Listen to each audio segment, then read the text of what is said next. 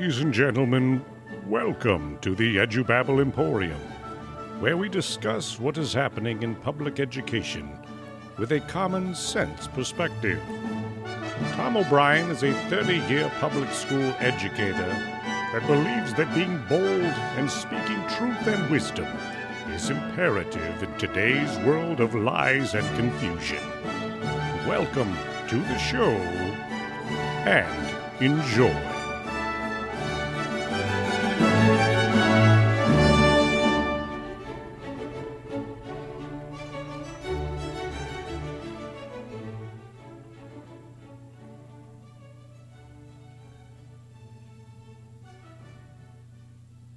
Hey, ladies and gentlemen, welcome to the Edubabble Emporium. My name is Tom O'Brien, and we are taking a bit of a turn off the road of education, and we are going to talk about abortion today. Let me read two very important quotes. The first is part of the preamble to the Declaration of Independence. We hold these truths to be self-evident, that all men are created equal, that they are endowed by their Creator with certain unalienable rights, that among these are life, liberty, and the pursuit of happiness. The second is from Democratic President John F. Kennedy. Now, on the question of limiting population, as you know, the Japanese have been doing it very vigorously through abortion, which I think would be repugnant to all Americans. A very different tone than the modern Democratic Party of today. Abortion devalues life and destroys the lives of future students, mothers, fathers, brothers, and sisters. As an advocate for children, as a public school teacher, I can think of nothing more despicable than the act of abortion. However, at the same time, I have sorrow for mothers that have been convinced, through euphemisms and messages coming from every which way, that killing their unborn child is noble. The aftermath of mental and physical anguish that these post-abortive mothers go through is rarely considered. From what I know, the fathers in these situations deal with their own set of devastating circumstances as well. Admittedly, I am awestruck by the highly effective and deceptive powers of pro-death advocates that have bamboozled billions of people over the years. Since 1973, 61 million American lives have been lost to abortion. 40% of them have been African American babies, although they make up only 13% of the total U.S. population. Even more shocking, 1.7 billion lives have been aborted worldwide since 1980. Now, if you don't find these numbers shocking, then you have become numb to what abortion actually is. If devaluing the unborn has made us numb, then the meaning of life is marginalized. And you can see this with the astronomical escalation in violent crime, murder, drug use, suicide, and depression. Bottom line, abortion is stealing our country's soul. And we euphemistically praise this treacherous act by saying it honors women, protects women's health, and betters our planet. How sad. Identifying historical figures with racist roots and evil histories is one of the many talents of the left.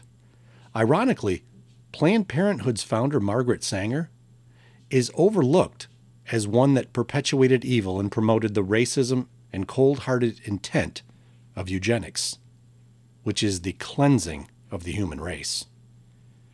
In Germany, where eugenics was treasured, Adolf Hitler's Third Reich had already followed this diabolical plan to its logical conclusion. He murdered thousands of the weak and helpless, whose handicaps disqualified them for a future in the Aryan utopia envisioned by the Führer. Sanger followed suit with the goal of eventually eliminating, in her words, the defective and diseased elements of humanity. Sanger moved from promoting private means of birth control to avoid the consequences of promiscuity. She was a big fan of the antithetical view of free love.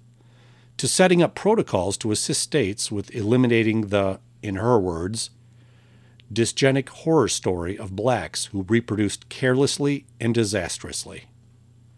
In her autobiography, she wrote about the time she spoke to a Ku Klux Klan group and advocated for a eugenics approach to breeding for the, quote, gradual suppression, elimination, and eventual extinction of defective stocks, those human weeds which threaten the blooming of the finest flowers of American civilization. Now, I would like you to listen to a short biographical expose on Margaret Sanger, produced by CBN.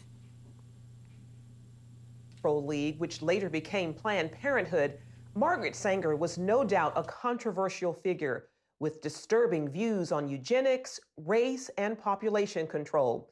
While some argue she even wanted to exterminate the black race, others are trying to erase that part of her past. The Mike Wallace Interview.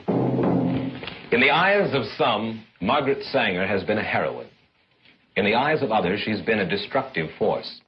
In her own words, Sanger pushed for a society that limited births to those she deemed fit to have children. Well, I think the greatest sin in the world is bringing children into the world that have disease from their parents, that have no chance in the world to be a human being, practically. Delinquents, prisoners, all sorts of things just marked when they're born. In 1916, Sanger opened the country's first birth control clinic. As a member of the American Eugenics Society, she advocated improving the genetic composition of humans through controlled reproduction of different races and classes. She often wrote about the issue in the journal she founded, called the Birth Control Review. In 1919, writing, I personally believe in the sterilization of the feeble-minded, the insane, and the syphilitic. The most urgent problem today is how to limit and discourage the over-fertility of the mentally and physically defective. Many point to a 1923 New York Times interview as proof of Sanger's racist motives, in which she referred to people as weeds, saying, It means the release and cultivation of the better racial elements in our society and the gradual suppression, elimination, and eventual extirpation of defective stocks, those human weeds which threaten the blooming of the finest flowers of American civilization. Hayden Ludwig, an investigative researcher, has extensively studied Sanger's life and writings. She talked about the need for race betterment through controlling these weeds, basically undesirable people. In 1939, after opening another clinic in Harlem, the birth control activist launched the Negro Project, an initiative supported by black leaders, such as civil rights activist W.E.B. Du Bois. Critics claim the program used the pretense of better health and family planning for poor blacks in the South as an attempt to limit the black race. Ludwig says some on the left grapple with Sanger's past and how to interpret her legacy. They know when she writes about human weeds, they know that it's repulsive. They know it's disgusting. The left will never abandon Margaret Sanger because if they do, she's the foundation of so many of their views.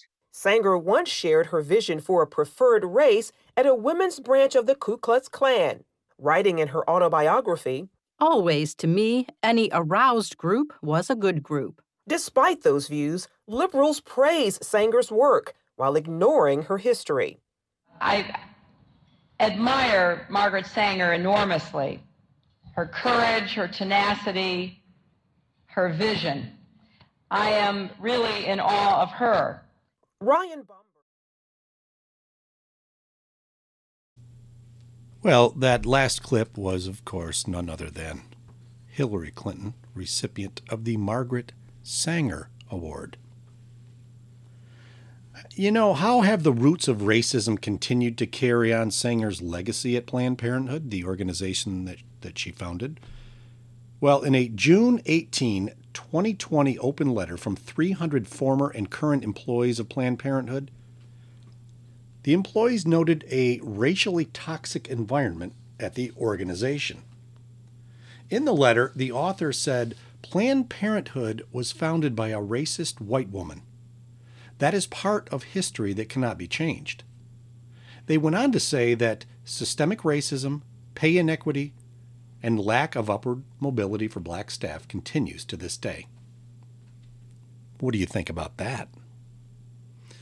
Abortion is active genocide against minority populations. The Life Issues Institute reports that 86% of all abortion clinics are in minority communities. Do you think that is by chance? Though they are only 13% of the population, African Americans made up 40% of all abortions tracked in 2016. In the 1970s, when the Supreme Court's Roe v. Wade decision legalized abortion, polling showed that blacks were significantly less likely to favor abortion than whites. Yet today in New York City, more black babies are aborted than born alive each year. And the abortion industry think tank, the Guttemacher Institute, notes that, quote, the abortion rate for black women is almost 5 times that for white women. It would seem that Sanger's vision of ending black lives has come to pass, though, to be accurate, she also endorsed ending other ethnic groups' lives as well. Among those who advocate for the removal of statues, signs, and traces of racist ancestors, there is no retribution directed at the seriously racist eugenicist Margaret Sanger. Such hypocrisy. Consider Sanger's own words in an article titled A Better Race Through Birth Control. She wrote, "Given birth control, the unfit will voluntarily eliminate their kind. Birth control does not mean contraception indiscriminately practiced," Sanger wrote. "It means the release and cultivation of the better elements in our society." As an educator, it angers and saddens me deeply that on July 25th, 2019, the National Education Association finally admitted what had been evident for years. They are unapologetically pro-abortion. At their annual 2019 meeting held in Houston, the largest teachers' union in the nation passed new business item 56, which states in part, quote, "The NEA vigorously opposes all attacks on the right to choose and stands on the fundamental right to abortion under Roe v. Wade." Another curiosity with this move is that the NEA is supposedly in the business of protecting the jobs of educators. Yet, it now publicly is committed to a policy that ends the lives of future students in the womb. So sad. And there is another element of the National Education Association that proves that they ignore a majority of their constituents.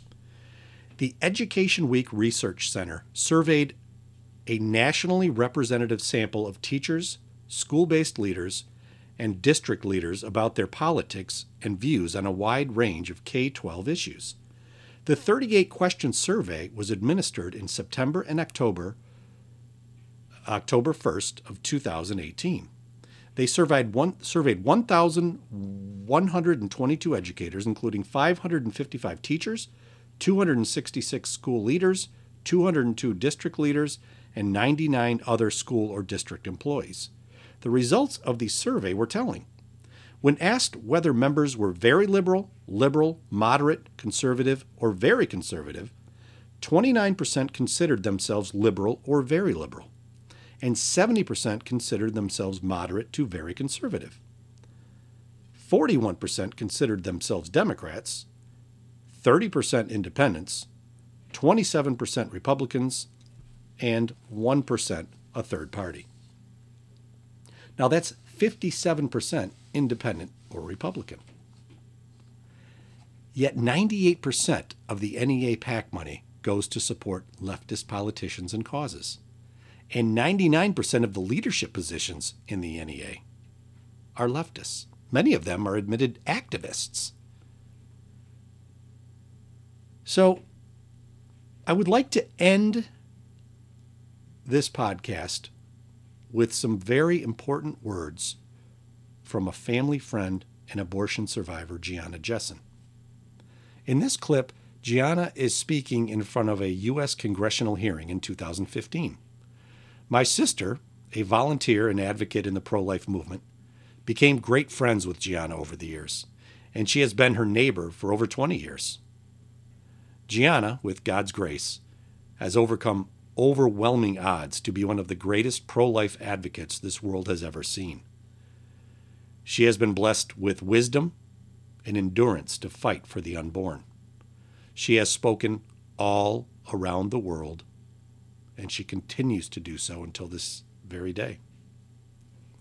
So please listen as Gianna speaks in front of Congress in 2015.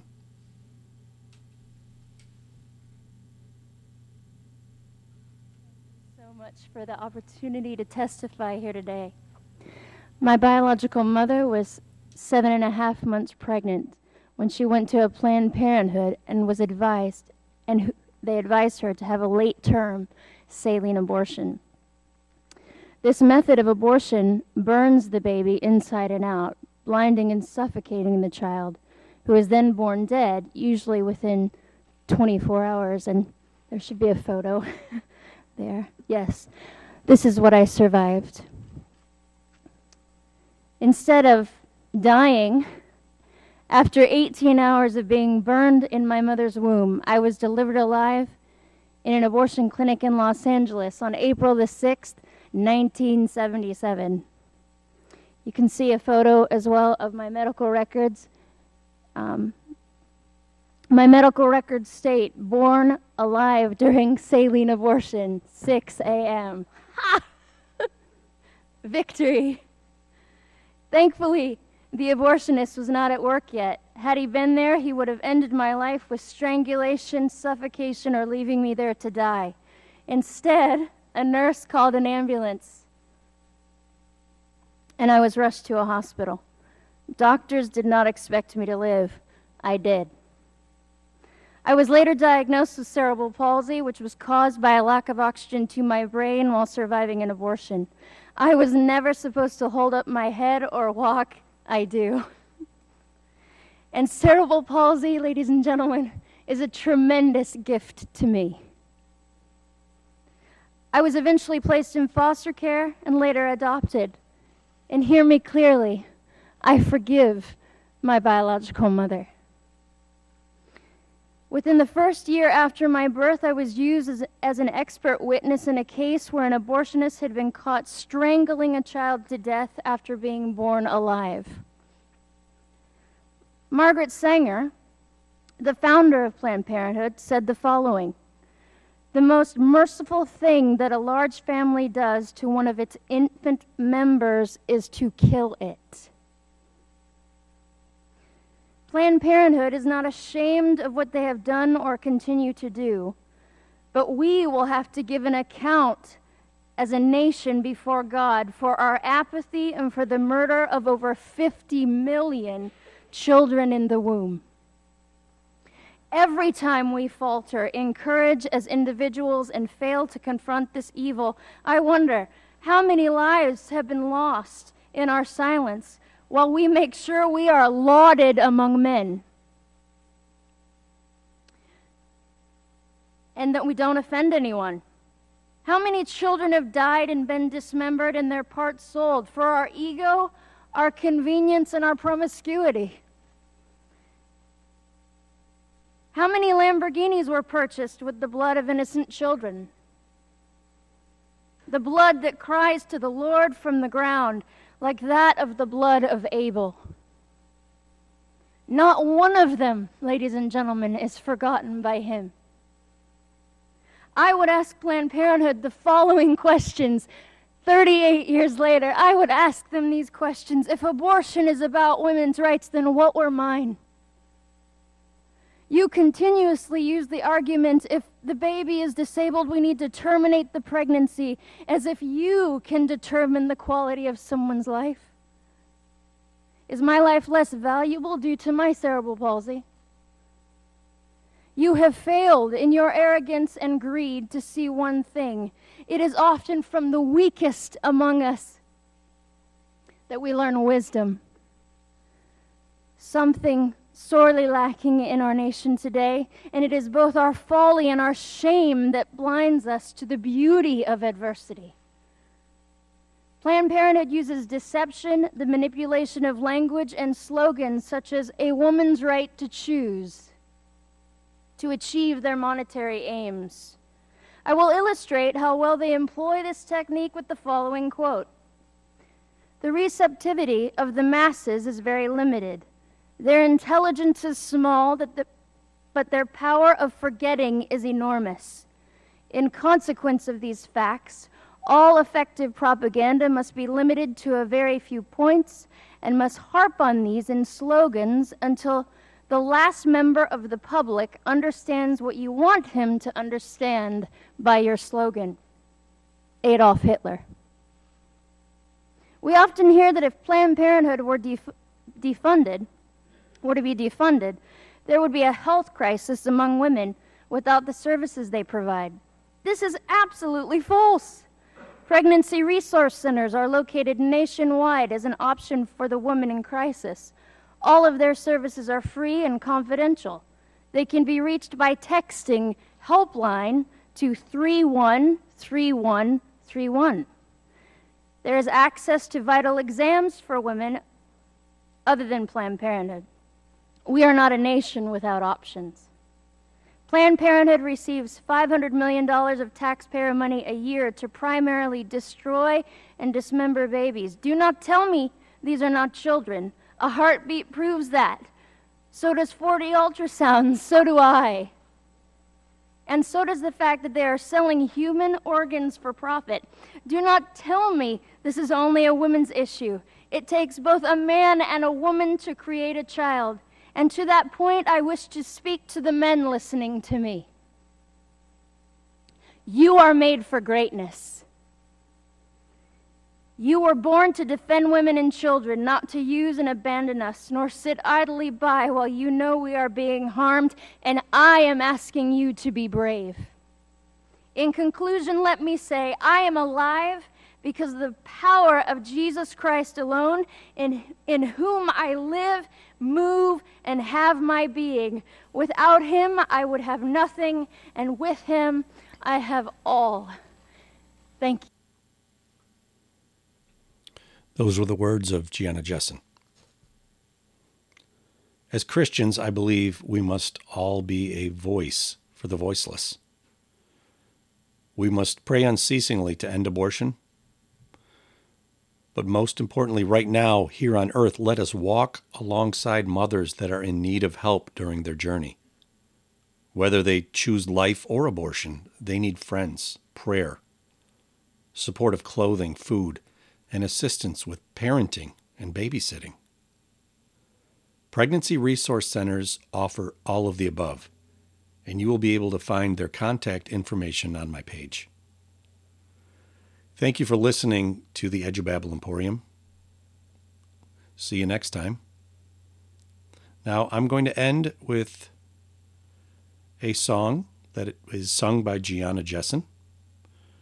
And this is a song that she actually sang at my mom's funeral in 2005. Enjoy.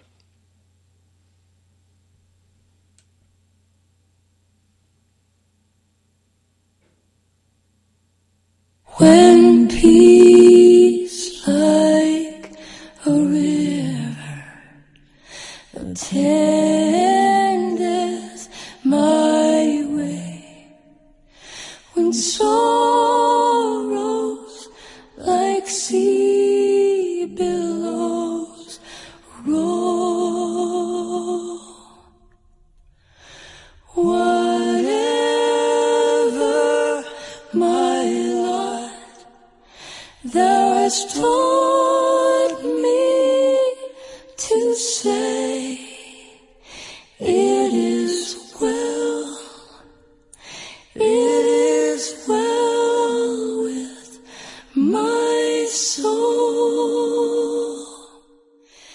It is well, it is well with my soul, with my soul. It